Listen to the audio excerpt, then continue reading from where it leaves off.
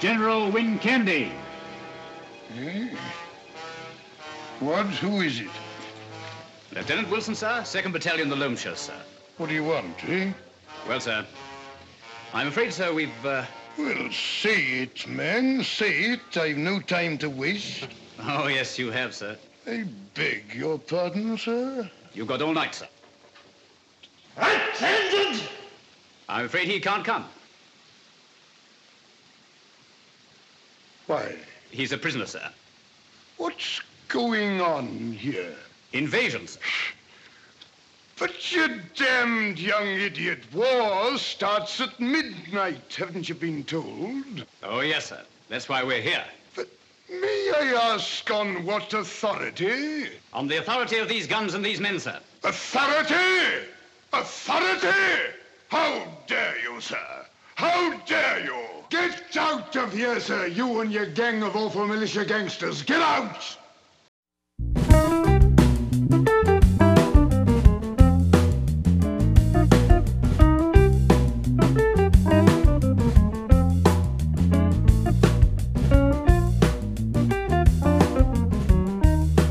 Hi, I'm Mike. And I'm Dan. Welcome back to 15-Minute Film Fanatics. This week, I chose the movie, and it's one of those weeks where I'm almost nervous that what I have to say is not equal to the film itself. This is The Life and Death of Colonel Blimp, directed by Michael Powell and Emmerich Pressburger. I did not know that I would love this movie as much as I did. I find it almost emotionally unbearable to watch, but not unbearable in the same way as like Dear Zachary or something else. You know, we've done movies on the podcast that are deeply affecting in a negative way.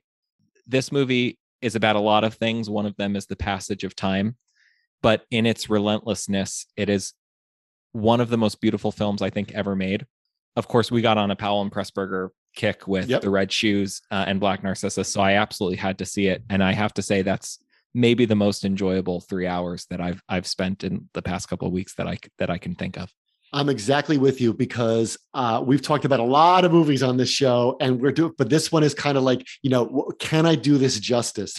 There are certain movies that you and I love that we have not done yet on the show because it's almost like we can't wrap our heads around how to talk about them in 15 minutes. We're not going to make 15 minutes for this one, viewers. So we love you, but you're going to be in here probably for a little longer than 15 minutes, although we will Strap in. But if you haven't, and if you have not seen this film, if you have not seen The Life and Death of Colonel Blimp, the 1943 film, you have to pause this now and then go watch it and come back. We hate to turn away listeners. We hate to turn away downloads, but that's the beauty of the internet. It'll still be there. Watch this movie and then come back. So the great thing about this film, if you've seen it a long time ago and maybe forgot, is that it's a movie where they infuse a literal cartoon character. Colonel Blimp was a cartoon character created by David Lowe in 1934 with this complex inner life. And of course, we both saw this for the first time, right? So we're thinking like, wait a minute, his name is Candy? I thought his name's Colonel Blimp. It's Clive Candy, of course. And he is a type. He reminded me very much in the middle of the film. How much did he remind you of the character Graham Chapman plays in all the Monty Python skits where he plays the major? I mean, exactly the same mannerisms and the same voice. But it's unbelievable that they infuse this guy with an inner life.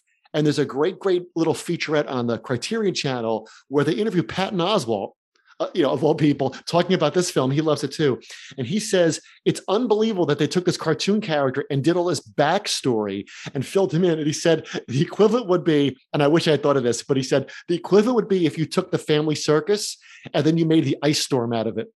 No, 100%. I was thinking like the True Hollywood Story of Donald Duck. Or Beetle Bailey or something. Like Beetle Bailey becomes Private Pyle in Full Metal Jacket. So I think that this movie is it's so hard to wrap your head. But of course, like it's not like Dear Zachary. That's a great point you made, Mike. Like it's not like watching Raging Bull or Dear Zachary or a film that like knocks the wind out of your sails. It knocks the wind out of your sails with almost with happiness that when it's over, I was so happy and running around telling people, you've got to see this movie. But it wasn't like I had to make sure who I was recommending it to. You had to be cautious. It fills you with joy. Xenophon once asked Socrates why people give to the sick in the street in ancient Athens, but they never give to poets. And apparently the reply was, because men expect that they may one day become sick, but they do not expect to become poets. And I think that the beauty of something like Dear Zachary or something that is just a soul crusher. Yeah. Is that we don't all experience tragedy in our lives. Sometimes some of us will have bad things that we would prefer not happen to us, but it's not tragedy. Right. The thing that is happening to Clive Wincandy, we are all in the midst of it. It's like watching like time-lapse film of something slowly degrading or crushed over time, but you're experiencing it in real life. That's why you have the 3 hours to watch the movie. And I think the force of compression in this movie is so great that it makes me want to laugh and cry. And it literally, it just breaks your heart. There's something distinct from happiness that like someone like C.S. Lewis or somebody would have called joy. And that this movie is relentlessly joyful, and it hurts so bad. It does. You almost get like this aesthetic rapture from watching it, because, you know, one of the great feelings you have when you read books or watch movies is like, well, like, how did they ever think of that? How do you ever think of that? And you might have that for moments in films, but this movie is like that from the second it begins, when you're looking at the fake needlepoint of the coat of arms and the music comes on and the whole bit with the fake war, the war starts at midnight, until the very end. I mean, it is there is not one moment of this that should be cut. And even the fake attack in the beginning, when you find out what it is, at first it's harmless, and then it becomes lethal, and then it becomes harmless again. And that's kind of the motion of the entire movie, is that what is harmless is lethal, except eventually, but maybe that's okay. Well, let's talk about that, because, you know, the combination of what's harmless and what's lethal. The way I knew that I was in good hands, and we've said that in a lot of episodes, right, Mike? Like, you watch a movie, like, here's how I know I'm in good hands. So my moment is I'm watching it. It's beautifully shot. You know, everything about it's great. It's totally enjoyable. But of course, the moment that made my jaw drop open was the duel. And I know you know me well enough to know why I thought the duel. Why do you think I said the duel moment was so unbelievable? The duel somehow is just a confluence of everything. There's structure and chaos and conflict, and you're right on the precipice of death, but somehow you're also cheerful. And this movie lets you know that it could have gone a million different ways. And what happens when you're on the precipice? You don't see the duel. That's when I knew that I was in the hands of people that really knew what they were doing, because plus we're coming off the red shoes, right? So in the red shoes, you get an hour of setup, and you think to yourself, we talked about this in that episode. We're like, this better be good. This better be good. And then you get the middle of the film, you actually see the red shoes, your mouth drops open. You're like, man, they built this thing up, and they really did it right. So this one, you get all the build up again. They had the lottery among the Germans over who's going to duel him. Then they get there. Then they have the Swedish general to be the judge. Then they pick the seconds. Then they have the rule book, and they go through, and then they get there. You have to put your feet in the resin, and they get in the spots, and you're all waiting and waiting. And then all of a sudden the camera just goes up over the roof, and you don't see the duel, and you just see the snow falling. And I was thinking, like, what? Like, how could that is so shocking. And the more I thought about it, I mean, I was grinning when it happened. I thought that's a great trick on the audience, right? Because what's great about it is that traditionally the duel would be the most exciting thing in that part of the film. But Powell and Pressburger think, no, you know what's exciting is how these guys' lives come together because of this and afterwards. So the convalescence is exciting. Him saying, like, very much, not very much. You start to realize, oh, that's what this movie's about. It's about the friendship between these two guys. And they think that's really exciting. So the movie's full of things you don't see that in another movie you would see. And I think it's funny that it's a confluence of their aesthetic values, while it's also a joke on the Germans, because of course, what do the Germans care about more than the duel?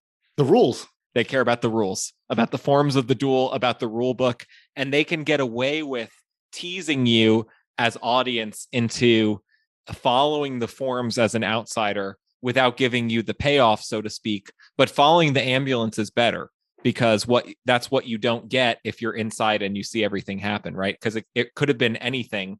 And then you find out that it's him in comic mime, that he's relegated to a mime for 5 or 10 minutes. And then when that gag wears off, they end it.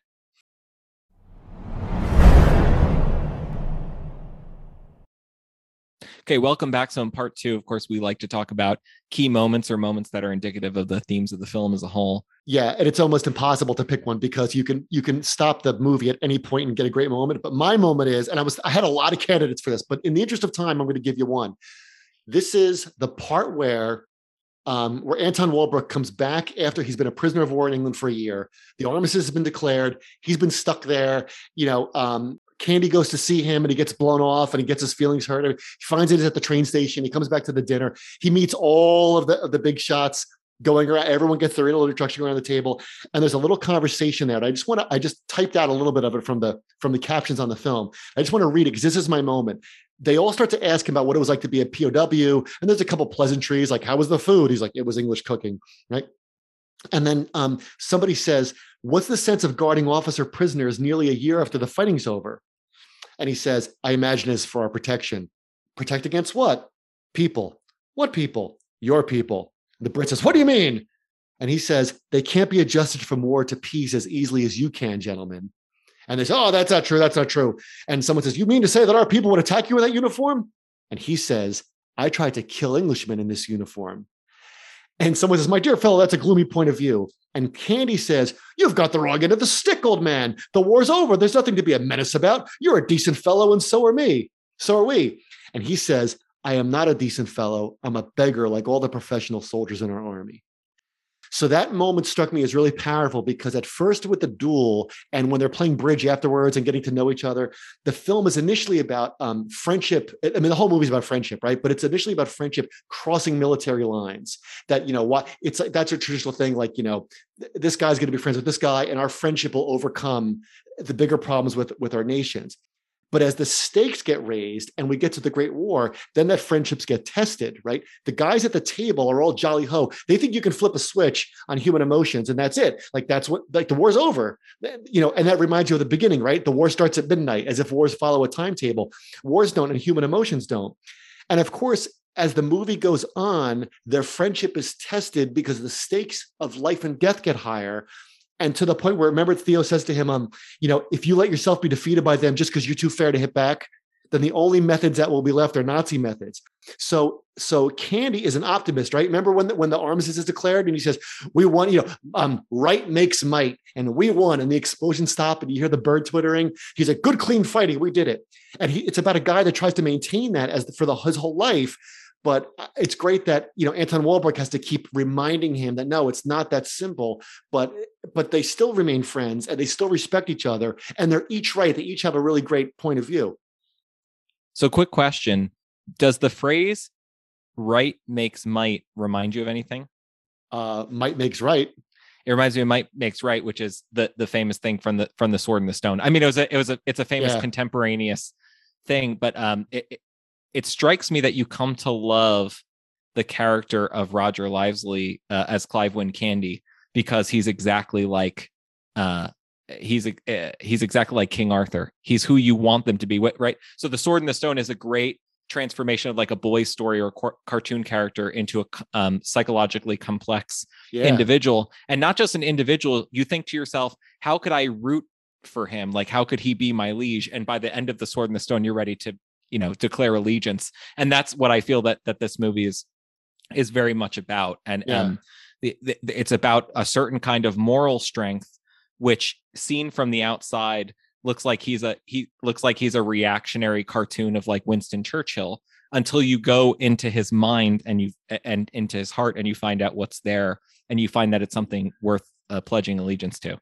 Yeah, the simple thing is, like he says, do you know why I grew this mustache? Then you find out why he grew the mustache. And then, of course, it goes a lot deeper than the mustache. So what was your moment? So my moment is when Otto is driving in the car with Johnny and he starts to ask her about herself and her boyfriend and what her life is like and what she did before the war. She was a model before she was a driver, and why a driver. And you can see how deeply amused he is by talking to her. And it struck me, it kind of takes you in its relentlessness until that moment to understand, I think, that this movie is very much about the transformation of love. It's about love not as necessarily transcendent, but transferable between people and situations. And it takes different forms, right? At first, Clive Wynne Candy is in love with the girl, right? He wants to get the girl, which translates into love for Otto because he feels so joyful about the world, right? And he says, well, I didn't realize that he was in love with her. Yeah. In fact, like there's a failure of transformation of love because he thinks that since he loves her, he can love the sister. You remember that? He takes her out on a date. Takes her to the opera. but it doesn't work. And somehow love is enduring in the sense that it will take different forms, but it won't die. And then you see Otto experience that, right? He's lost his kids, and his wife is dead.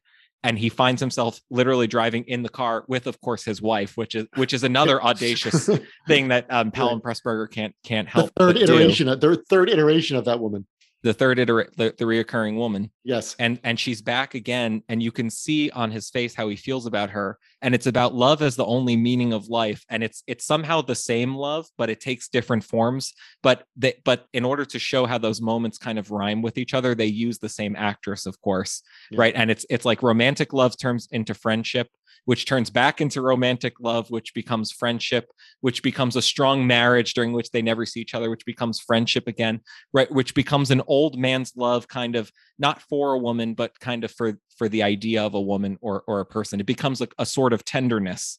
And it's almost too tender to contemplate or really talk about in an articulate way, because it's like a big, massive, smooth thing that you don't know. I don't necessarily know where to grip it from, but I know what I'm feeling when I'm watching the movie.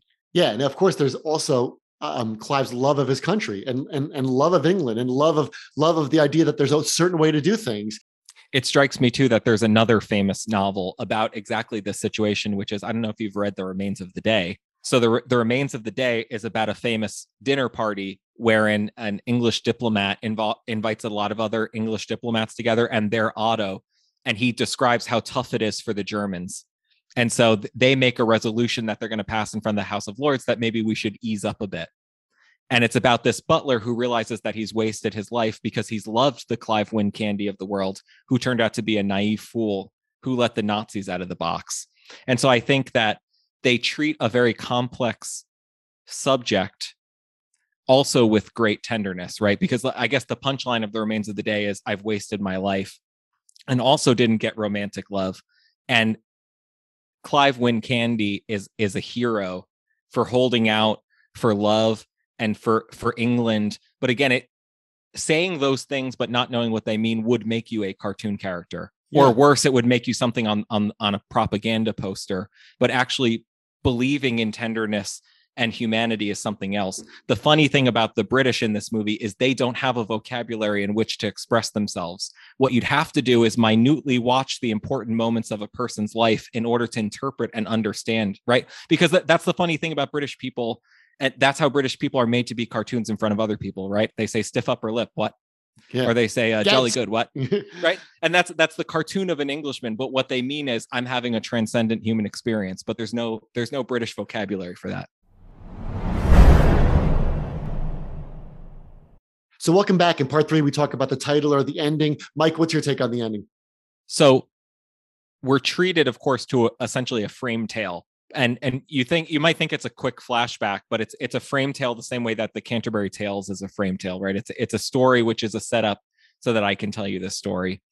And what I'm struck by, as I mentioned in part 1, is the beauty of the mechanics of the device, where you can see that the soldiers are just fooling around, right? They're going to capture the head of the Home Guard, yes, and show them what's what. And it's kind of like the Army Navy game here, except like there was an actual war on. And so it goes from harmless and then to menacing and then back to harmless and then to menacing again, because you find out that he's been fired, that he's been stripped of authority, that he's been embarrassed, that people think about his way of life what you may have thought about him at the beginning of the movie, that he's a laughable figure. And in fact, of course, Powell and Pressburger go out of their way to start the movie with him viewed as in the Turkish bath, screaming, "Authority! Authority!" The film is asking a question: is this harmless, or is it menacing? Is it harmless or is it menacing? And it comes out kind of like tail side up that it's menacing. It's one of the worst things that could possibly happen. It means essentially the end of his way of life. But what happens is he's okay with it. Yeah, he does. He gives that salute at the end, and you're proud of him, and you're with him. I mean, it's almost like in the famous song from Citizen Kane. Who is this man? What is his name? Who is this man? In the beginning, he's a figure of fun. He's nobody. He is Colonel Blimp, right? That, which is so funny about the title, the first time you see it, you're like, wait a minute, there's no Colonel Blimp, but this is like the secret life of, it's not the life and death of Colonel Blimp. It's like the secret life of Colonel Blimp, the life behind the cartoon character, behind this figure of fun. So by the time the film comes around, you read that frame tale completely different because you have knowledge, but what nobody else can know, because Powell and Pressburger, they take you into that bath, that pool. And when he comes out, that beautiful moment where he comes out as his younger self, and we realize the device and we follow him around, he hasn't changed to the outer world, but we've changed because we know his story. And I think that's so fascinating, because in a movie this long that goes through a guy's life and his travails, and he certainly has a share of them. But I think what's interesting about this film is that, a good man is hard to find. It's fascinating to me that this movie is about a good man. Jake LaMotta is a fascinating character for drama, because he's a bundle of insecurities. He's violent. He hates himself. He's involved in a sport which is full of violence. It's got everything going for it to make it cinematic. This is about a guy who says at the end, when he looks at his bombed out house from the Blitz, he says, here is the lake and I still haven't changed. And he makes that like silent thing to his wife. Here is the lake and I still haven't changed. And that's an accomplishment. Like, I kept up my optimism. I kept it going. And even at the end, when he realizes he's been tricked, he wants to invite the kid to dinner, and they walk by and he salutes him and he's like, yeah, you know what? You got it. Like, that's okay. That's fair play. I know the war's supposed to start at midnight, but you know what? You got me, and I'm laughing about it, and that's fine. And I think to be a good person for that long is an achievement that Powell and Pressburger think is worth watching. They don't allow you to understand his senescence or irrelevance to the military guard as a whole to be anything less than his mortality. Like 100% equal sign. Your retirement is death. And I think there's a beautiful moral courage that you get maybe from other characters dying on screen, or you can think of all the famous on-screen deaths that are either cheesy, and there are some that are poignant that work. But the way that they draw an equal sign between his irrelevance and his immortality, and then get him to accept his irrelevance with a salute, and in fact with more than a salute, right? It's the love transformed into tenderness for the soldier, again because that's Johnny's boyfriend, right? And they have a kind of bemused acceptance of him because they accept her as one of the crew, right? You don't find out about that relationship. She's Mata Hari until right. Until you find out who she is. And he says that girl under the desk is a prisoner too, which again, is that menacing or is that a joke? Well, turns out it's a joke, kind of. And I think that his acceptance, again, you don't always expect to be fired from being a brigadier general in the British military, because very few of us will be. But we will all die. And I think a lot of movies do that sense of mortality very blatantly, and then they have this character actually face death. But the moral relentlessness of this movie is to make you understand that this is death and nothing less than death. And he not only accepts it and walks into it, he salutes it and welcomes it.